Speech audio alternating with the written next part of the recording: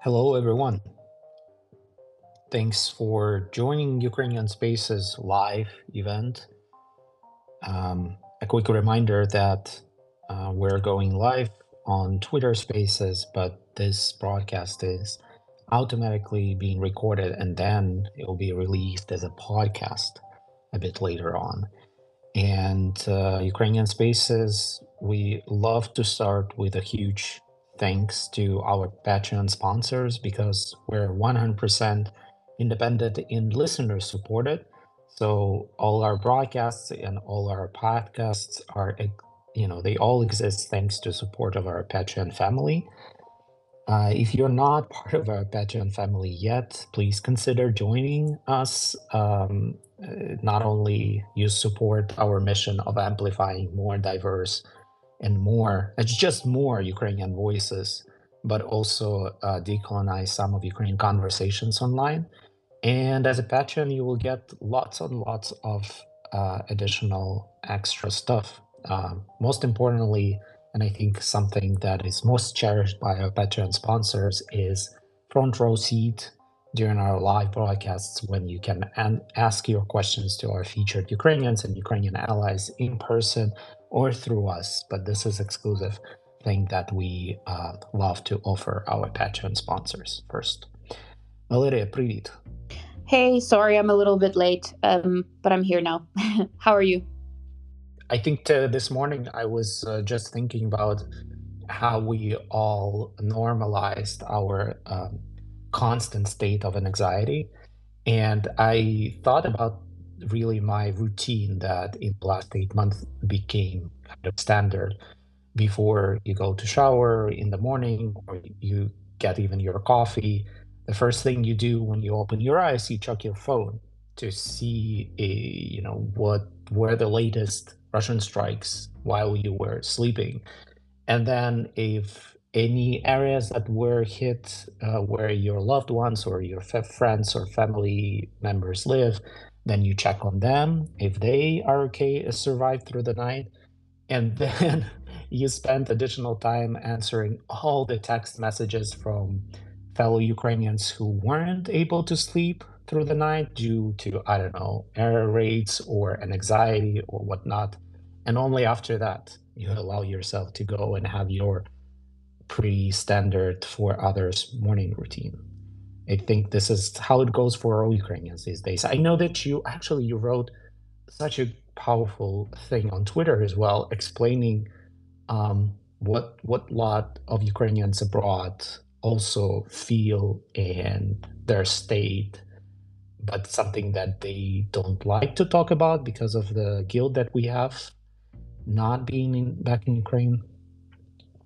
Yeah, I mean, Maxim, it's probably that thread was caused by a conversation you and I had on Sunday just about, feeling a certain way and feeling tired. And again, I know we've had many of these conversations about feeling guilty for even thinking or saying those things, but I just, as a person, I've always shared my personal stories of, going through things with mental health and recently since the war, just sharing how I felt, what I did, what I thought about what was happening. And so I thought that it would be important for me to share that because we do need to open up and talk about how we feel as well. And I know that Natalka is going to talk with us a little bit about it as well, but a lot of us for a very long time, Ukrainians who have been living abroad since we were small, or since we were teenagers or even later, we've been feeling sometimes a little bit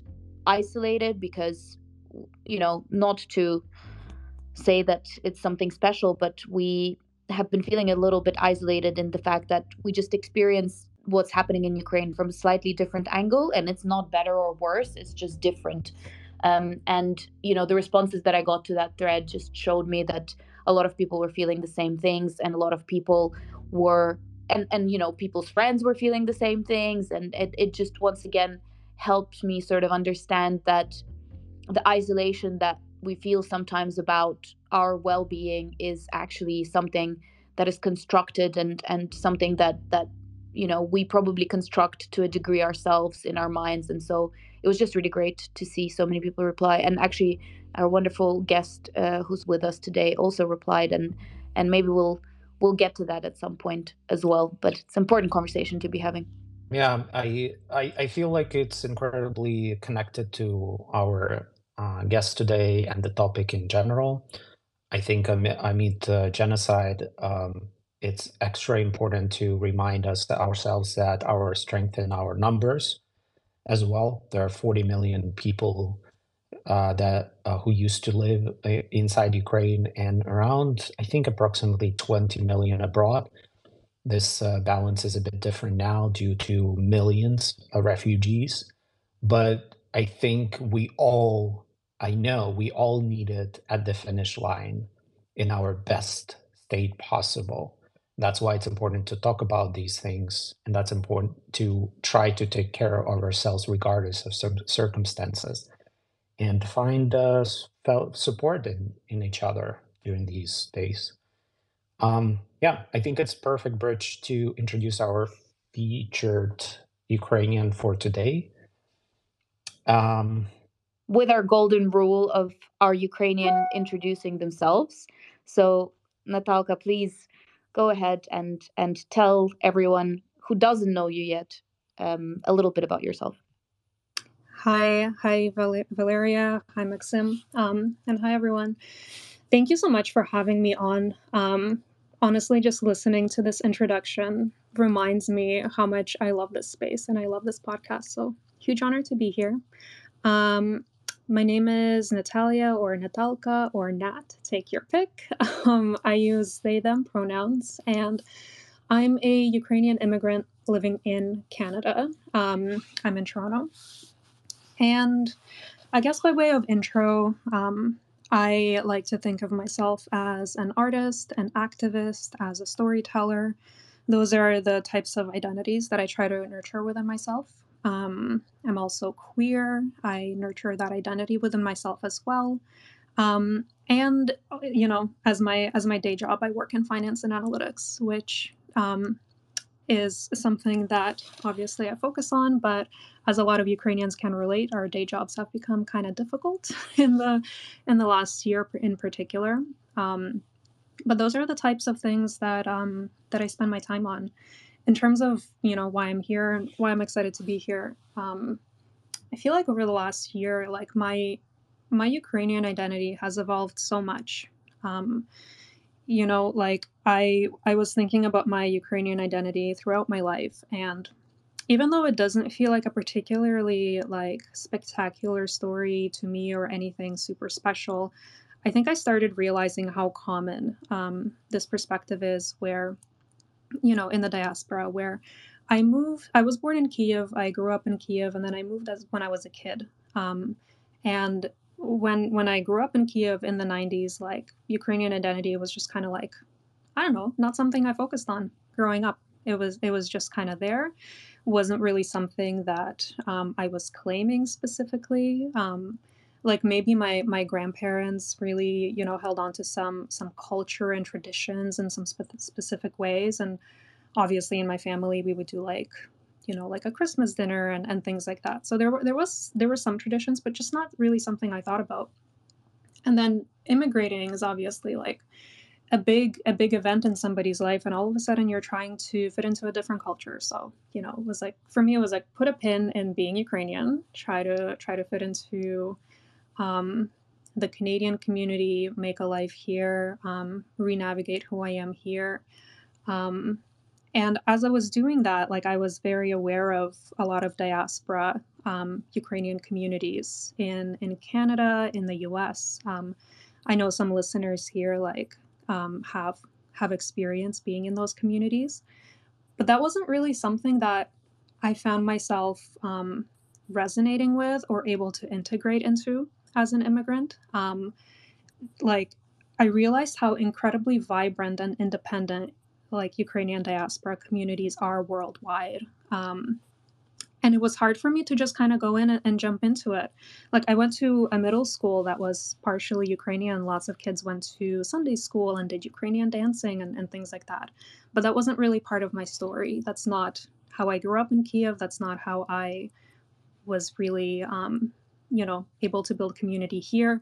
So there was definitely this sense of sort of being a little bit isolated and a little bit of an outsider for a long time. Now, in the last few years, as I'm like navigating my identity and trying to figure out what being Ukrainian means to me, I did feel like I started kind of coming back a little bit to what our history is, what being Ukrainian means to me in terms of generational, knowledge and trauma and resilience, um, and learning more about symbolism and folklore and things like that. And that's been such a joyful experience. Like, it really felt right. I feel like I hit onto something that really resonated with me, and I was just so happy to do. And obviously, then this year happened, and that process got disrupted. It got accelerated. It changed in nature. And I think this is the case for so many people, so many Ukrainians who are abroad. So for me, right now, where I am is I'm continuing to reclaim my Ukrainian identity and really define what it means for me, both internally through trying to figure out how I relate to our history and, what generational knowledge has been passed on to me through being a Ukrainian, but also through community. And this is like a big part of it. Knowing you two, knowing some of the listeners here, and trying to integrate in a way that resonates with me, but also in a way where I feel like I can contribute. I think most of the activities and most of the um, things you mentioned, and also I cannot not mention, and I want even to have a quote from the beautiful work in writing that you did, that is called Queer Joy, Ukrainian Liberation, which is, started as a series of Instagram posts, kind of essays, beautifully written essays, and ended up being an actual paper zine that I hold in my hands now. And I think lots of things that you describe about reconnecting with your Ukrainian identity, reconnecting with your community, working hard for the Ukraine's victory, educating the rest of the people, those are all processes that you can unite under the umbrella of resistance in a way that, when you mentioned our diaspora, which is huge, but we should be also honest that it's been very hard for many Ukrainians who live and used to live and grew up in Ukraine to connect with diaspora that maybe some people didn't even got born in Ukraine because of different ways we would use to look at what being Ukrainian means. And unfortunately, of course, it took a genocide, but for us to start connecting and appreciating, probably some of the knowledge that was erased during the Russian colonial rule here in Ukraine was preserved in some ways in our diaspora communities, and vice versa. And this process of us reconnecting, relearning, enriching ourselves through this process of what it means to be Ukrainian is part of resistance as well, and it wouldn't happen if not these unfortunate circumstances. Yeah, absolutely. I'm so glad you bring up like the connection between diaspora Ukrainians and Ukrainians who remain in the country or have until recently. Um, like, as I reflect on this year and how we've come together, like, I think the best metaphor that I can think of in terms of the global Ukrainian community, it's really like kind of like a chain link fence where everybody occupies like a different spot in the fence, where some people are maybe just like a bit more central, obviously, to Ukraine and perhaps are still living there. And then one level out, maybe you have people who have like direct family members there, like parents there or spouses there or siblings. And then one level out, maybe like you're not super close to anybody who remains, but your loved ones have people who remain. And then like one level out, you can kind of keep going all the way out to like Ukrainian allies who I think to the people around me who are not Ukrainian, but who are taking care of me and, supporting the war effort that way. Um, and I think like diaspora could be described that way too. It's just like, it's such like um, like a resilience mechanism for lack of a better term. It's when things kind of go really wrong as they have this year in ways that they never should have, we have like this global fabric of people who can kind of pitch in and hold everybody kind of together in order to make sure that like the fabric of our culture and our existence kind of moves forward. Diaspora is so powerful. I'm definitely noticing that this year too. And this is such a Ukrainian thing. Also, I would never thought about it before, and I didn't appreciate that we instinctively try to lift each other up during Yeah. these moments. So, when things are super fine and we argue nonstop, and there are so many issues, and like this again saying that if you leave two Ukrainians in one room in like 10 minutes, there are going to be three political parties. Hmm. But but when things go really wrong, I literally received so much support and care and love from absolutely random people, random Ukrainians I've never knew before, just this is because this is something instinctively you're called to do, to provide that comfort. Basically, we're all in one therapy room these days, talking to each other as much as possible, because this is a way to cope. Yeah. Yeah, the solidarity is really like unprecedented and the biggest comfort. It honestly also gives me just a lot of faith in like social justice, social progress, acceptance in general, seeing Ukrainians come together the way that we have in the last year. Yeah. And also, like, I think for those of you who don't know Natalka's work online and um, in general, I think like you were one of the first people who immediately I came across on my social media accounts, and just in general you were so supportive and so amazing in sharing information with your own audiences and with your own sort of communities, and I really appreciate that, and I have appreciated that since all of this started happening to us. But I wanted to ask you something, and this is a question I'll be honest that Tatiana came up with. For those of you who don't know, Tatiana is helping us with audience engagement and joined the team a couple of months ago. But what do you consider your superpower as a Ukrainian activist? What do you think is the strongest kind of skill and, yeah, I guess superpower, as Tatiana said, um, for yourself in this context? What a good question. Thank you, Tatiana. If y'all are not following Tatiana, you have to. She's wonderful, such a strong voice, and honestly, like a source of strength for me. You're so positive and wonderful. Anyways, okay, on to the question. That was me buying myself time as I figure out how to answer that. I think I think if I had to name one superpower for myself, and this is something I'm really trying to leverage because it's something that feels good for me, and I think it's something that like resonates with people. So when I do it, I think, I'm like, okay, I'm actually getting something done. I'm not just burning myself out for nothing. But um, I think I'm a good storyteller. Like, one thing that I try to do, and I think a lot of us try to do at the start of the full out invasion, is like find every piece of information and try to share it and amplify it in terms of news developments, in terms of anecdotes, in terms of accounts to follow. Like, there was just so much information coming out on social media, and we're all trying to just, get on top of it and share it. And then we're also trying to like witness everything. Like, it was terrifying to sleep, right? Like, we're trying to stay on top of things or always being vigilant. And frankly, that wasn't sustainable for me. I think it wasn't sustainable for a lot of people. What I really had to do at one point is say, okay, what am I good at? Like, there are some people who are very good at knowing what's the latest thing that's happening and communicating it to people, and like maybe they have the social media following that makes that really worthwhile and drives results. Like, for me, that was not the case. I was simply burning out. I felt like I was spinning my wheels and not getting anything quote unquote done very productively.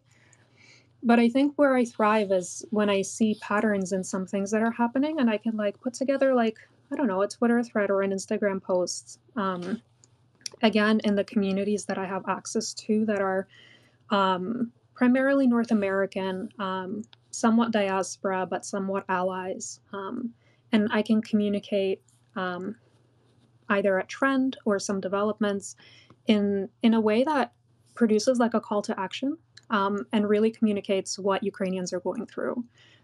So like one example that kind of came up the other day for me for this, maybe this was like a few weeks ago.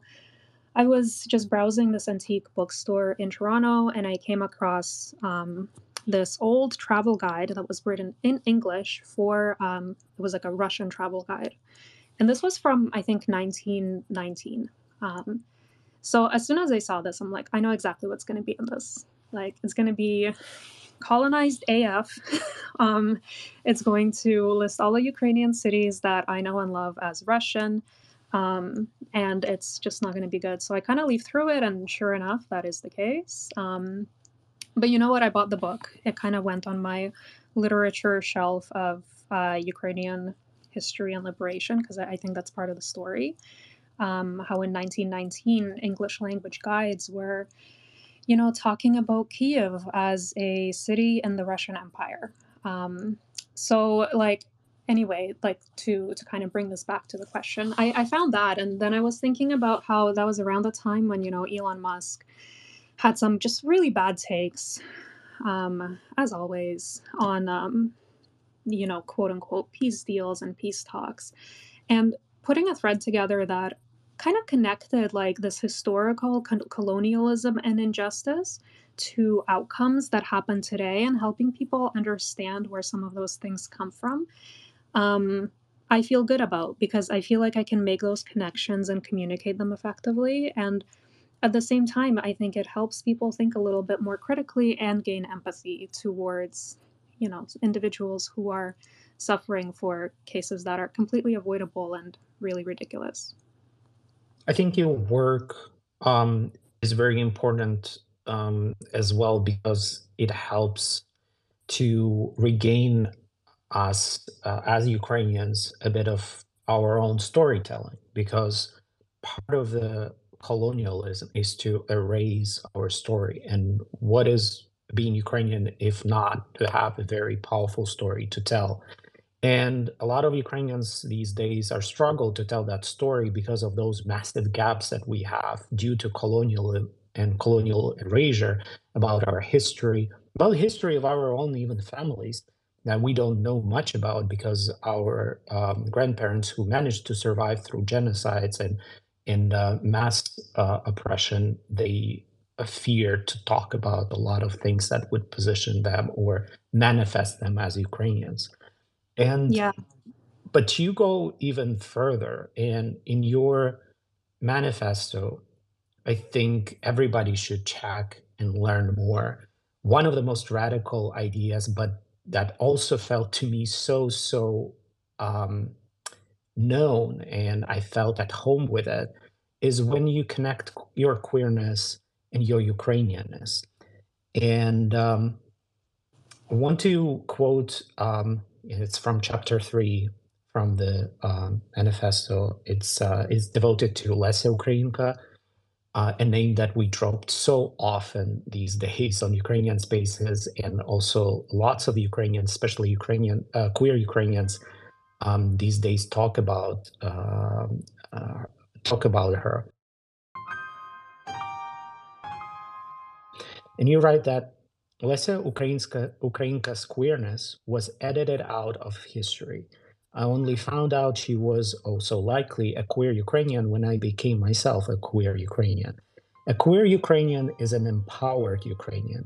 I'm not sure what I mean by empowered here. I think I recognize fierceness in her as a polyglot, an empath, a poet, a storyteller, a fighter, intellectual, an activist. Maybe there is power to me in that kind of expansiveness. That expansiveness, as any queer person knows, is intrinsically queer. I feel called to follow in her legacy.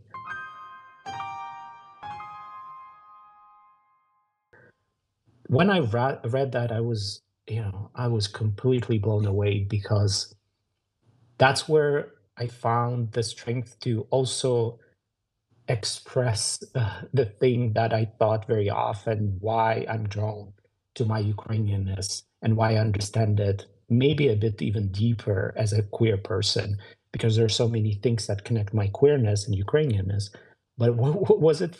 What exactly it was for you that made you realize this and came to this aha moment of connecting both, and why you feel like you can connect to your Ukrainianness better because you're a queer person too? Yeah, thank you for that question. I know this is something like, you spoke about before, so I was excited to have this conversation. Like coming out as queer, coming out as Ukrainian, like those two things feel related. Um, I guess like what I kind of want to just start with is like talk about queerness for a second. And like when I talk about queerness, I don't have the exact quote in front of me, but there's this great quote by Bell Hooks, um, where she says that queerness is, not about like who you sleep with, like whatever, that could be a part of it.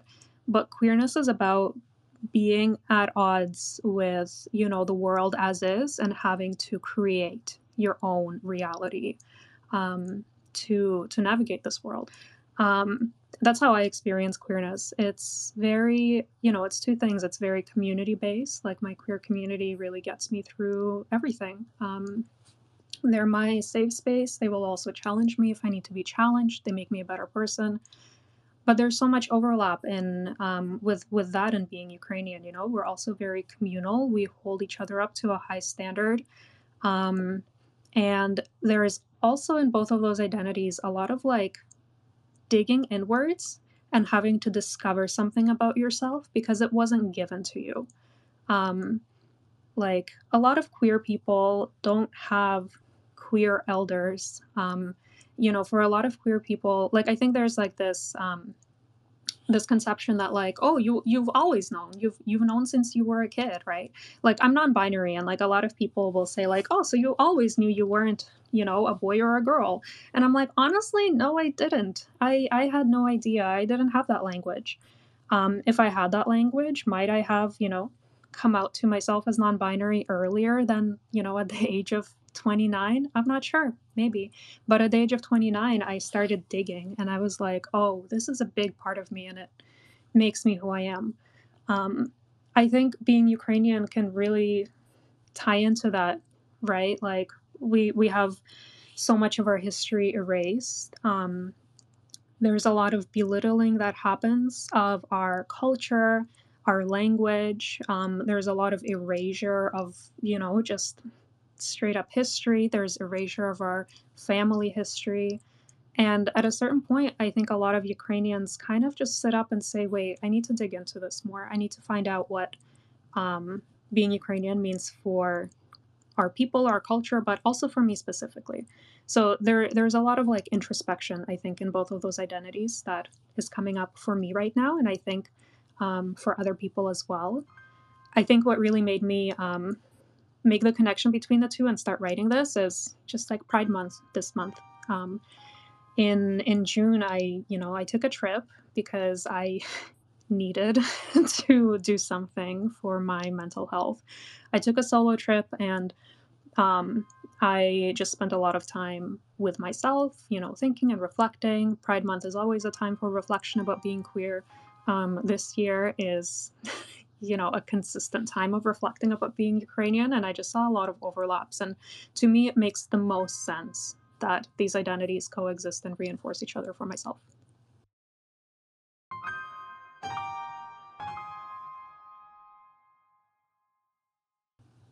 Yeah, I remember when I shared your writing and uh, and also my thoughts on why there are so many overlaps between my queerness and Ukrainianness, and how, how being brought up in constant shame about both of those identities kind of Yeah. now make me appreciate them more. And this is the source of the resilience, why you keep trying to reclaim it no matter what. And when I started sharing it online, and of course, we cannot ignore these days more than probably ever, this is not a representative group, but it's still a very loud group of Western, mm, I wouldn't call them, leftists, but there's a certain very cruel group that denies Ukrainian genocide, makes fun of Ukrainians, trying to torpedo any solidarity with Ukraine because of their ideological, immature games. But that group came really hard online, ridiculing this idea because, for them, it kind of torpedoes their own idea that they get to claim progressiveness because they're queer in the West and nobody has the right to do the same. But when you connect those experiences with something that they try to torpedo and, try to badmouth, in that case, Ukraine and Ukrainians, this is kind of, makes the whole argument really silly. And but I think that we should keep talking about it exactly because of the same thing, because many people can develop more empathy towards Ukrainians, understanding this idea how your entire identity could be erased or how you can be in shame for who you are. And this is 100% the experience that many Ukrainians lived through and keep living, unfortunately, to this day as genocide is developing. Yeah, absolutely. I agree with all of that. Yeah, we wanted to, as always, bring in Tatiana, who has gathered some questions, some comments, both from our Patreon and also from people who have been listening today to the amazing conversation we've been having with you, Natalka. So, Tatiana. Hi, Natalka. Hi, good to chat with you. I know, finally. I know we keep kind of messaging each other, but we've never really kind of heard each other speak. Yeah. Okay, so we have some comments. Lots of people are engaged with this episode. It's been absolutely brilliant hearing you talk. Some comments saying it's a very interesting podcast. As a Ukrainian, I'm learning a lot about active Ukrainians, their history, thoughts, feelings during genocide, resistance. I think you've kind of highlighted a lot of that in a lovely way. Sharing a lot of your personal story for this. That's from Mikhailo from Germany, if I'm not mistaken. Yes, Mikhailo from Germany. Thank you. There's also from Maricasta from France saying it's an excellent podcast that brings together people from all around the world, from Tokyo to South Sudan, and of course in Ukraine.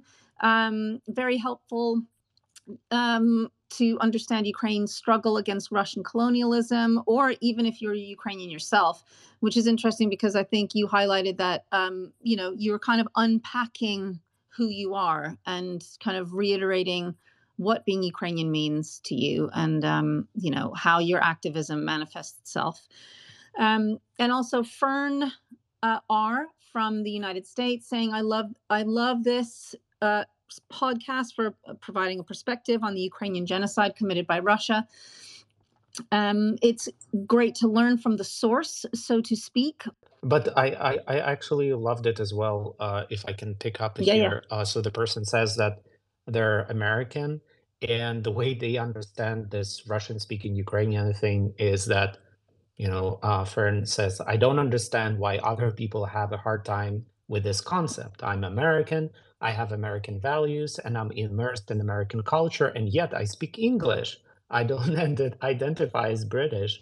I've only been to London one time, but no one there thought that I should be British simply because I speak their language. I think this is a brilliant way for other foreigners to understand the whole thing with the Russian language in Ukraine as well. Thanks, Maxim. Sorry, I kind of fumbled with that one, but thank you for kind of bringing it back.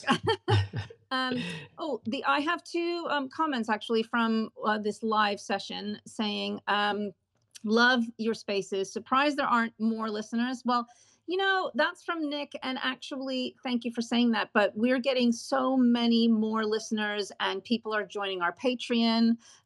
So it's all good. I think, everybody's kind of trying to lean in and find us. And we're really grateful for that. Anindita says, I send my love and hug to Ukrainians. This is a very difficult time for you. I pray to God to give you strength in the difficult time, and I hope the darkness will end soon. And then somebody replied to Anindita from Italy saying, Mi unisco a questa preghiera, which is I also agree with that prayer. So thank you. And then I think there's another comment. Maxim, should I mention it, or do you want to leave it because it's a bit of a heavier question?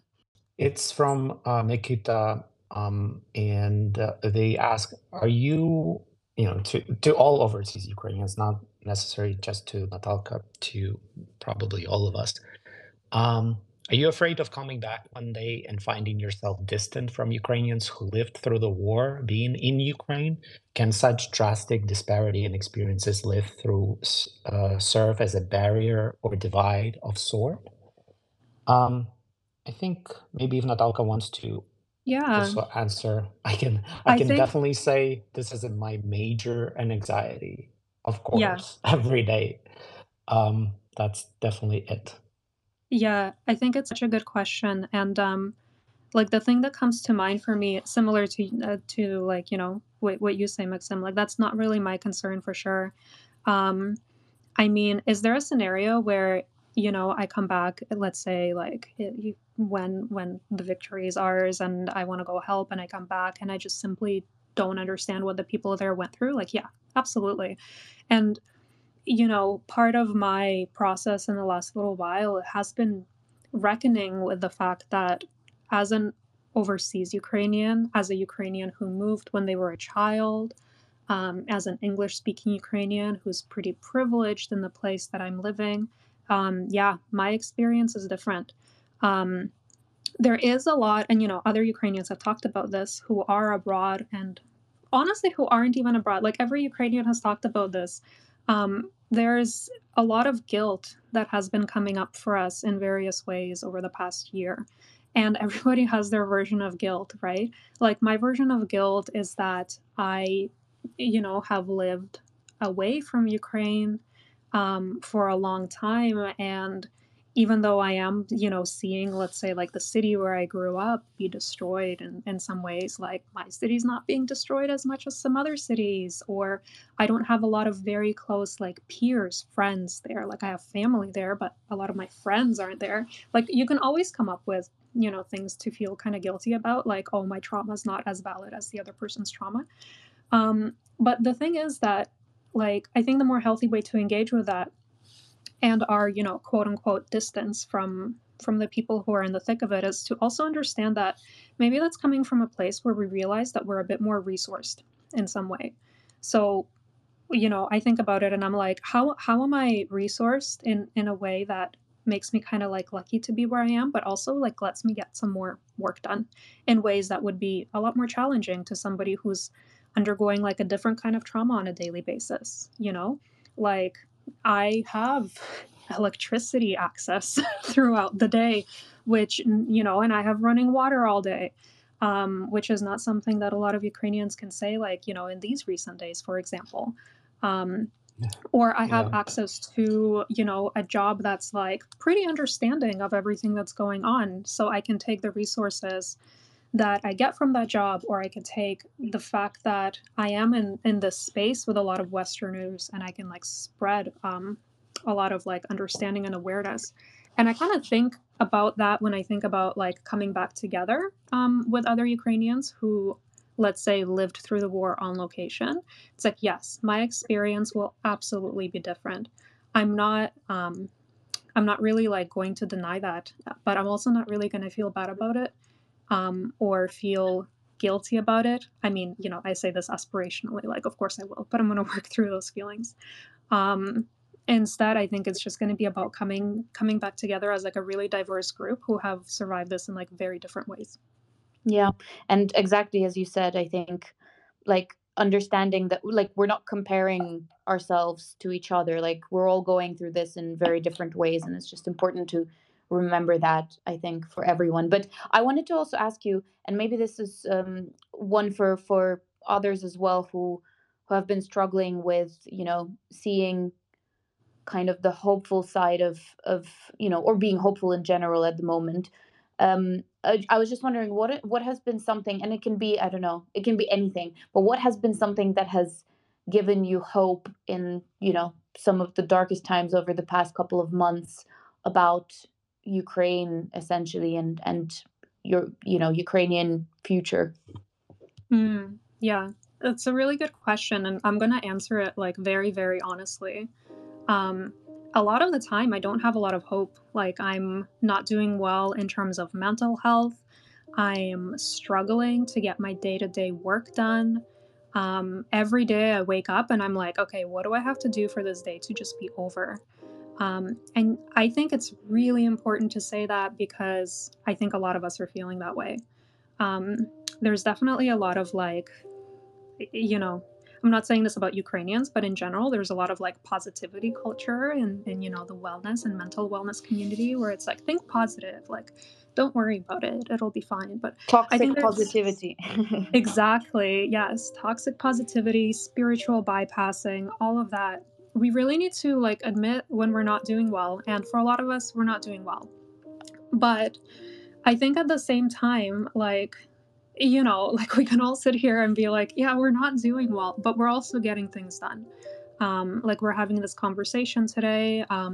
We are doing, you know, the types of activism that's accessible to us. We're finding our roles in the fight, and time passes. I think the thing that does give me hope that this is something that my therapist said once. You know, she's fantastic, and she said, there is going to be a point in time when the war will be over. And as simple as that is, it was like really groundbreaking for me because when we were having that conversation, even though I knew that factually, I didn't believe that in my gut. So her point in saying that was there will be a time when this will be over and we're going to have to clean up the messes and we're going to have to do a lot of healing and like rebuilding as a society. And that's going to be a lot of work and it's going to be hard, but it's going to be here, you know? And for me, that's kind of something to look forward to in terms of like the really messy, challenging task of rebuilding, and knowing that like I need to be there for that. I think that kind of what gives me hope a little bit is like, okay, let's do what we need to right now. Let's support in whatever way we need to right now. But there's going to be a time when this is going to be over, and we're still going to have to be doing the work. Thank you. I mean, for the person who is struggling, you sound so much full of resistance and strength, and so much of it that when I listen to you, it just fills me up with even more strength to carry on. So thank you so much for today, for every day, and every day you find time and energy to resist and to help Ukraine and to help all of us to survive through this genocide. And if you allow me, I want to wrap up today's broadcast with a quote of yours. It's actually a love letter to Ukrainians that you wrote. And it goes like this. I want you to take up the space to do what feels good in your soul. I do not have a single request for you. If you are dissociating into comfort, please do. If you're organizing, please do. If you're fighting in every way you know how, thank you. Please do. So many of us can only get through this by fighting and transmuting this rage into action. Please rest, then keep on transmuting in a way that makes you feel closer to whole. We need a critical mass of us to continue fighting, transmuting, resting. This cycle is our religion. And when you need a break, or when you go through a time when you can only scrape by from day to day, exhausted and not able to fight, or if there's just unjust war caught you at a time of personal struggle that you cannot put down, and you're simply staying afloat the best you can, remember, at a time when we're being broken, any way you can facilitate wholeness for yourself is good and holy, and it is resistance. And there is no place for guilt in holy resistance. I need you to survive this, and I don't mean just physically. I need us to thrive beyond this time, culturally, spiritually, and individually. I need your joy to preserve. One day soon, I want to meet you in Kiev in the fall. We will drink takeaway coffees and collect fallen chestnuts at sunset. That will be good enough.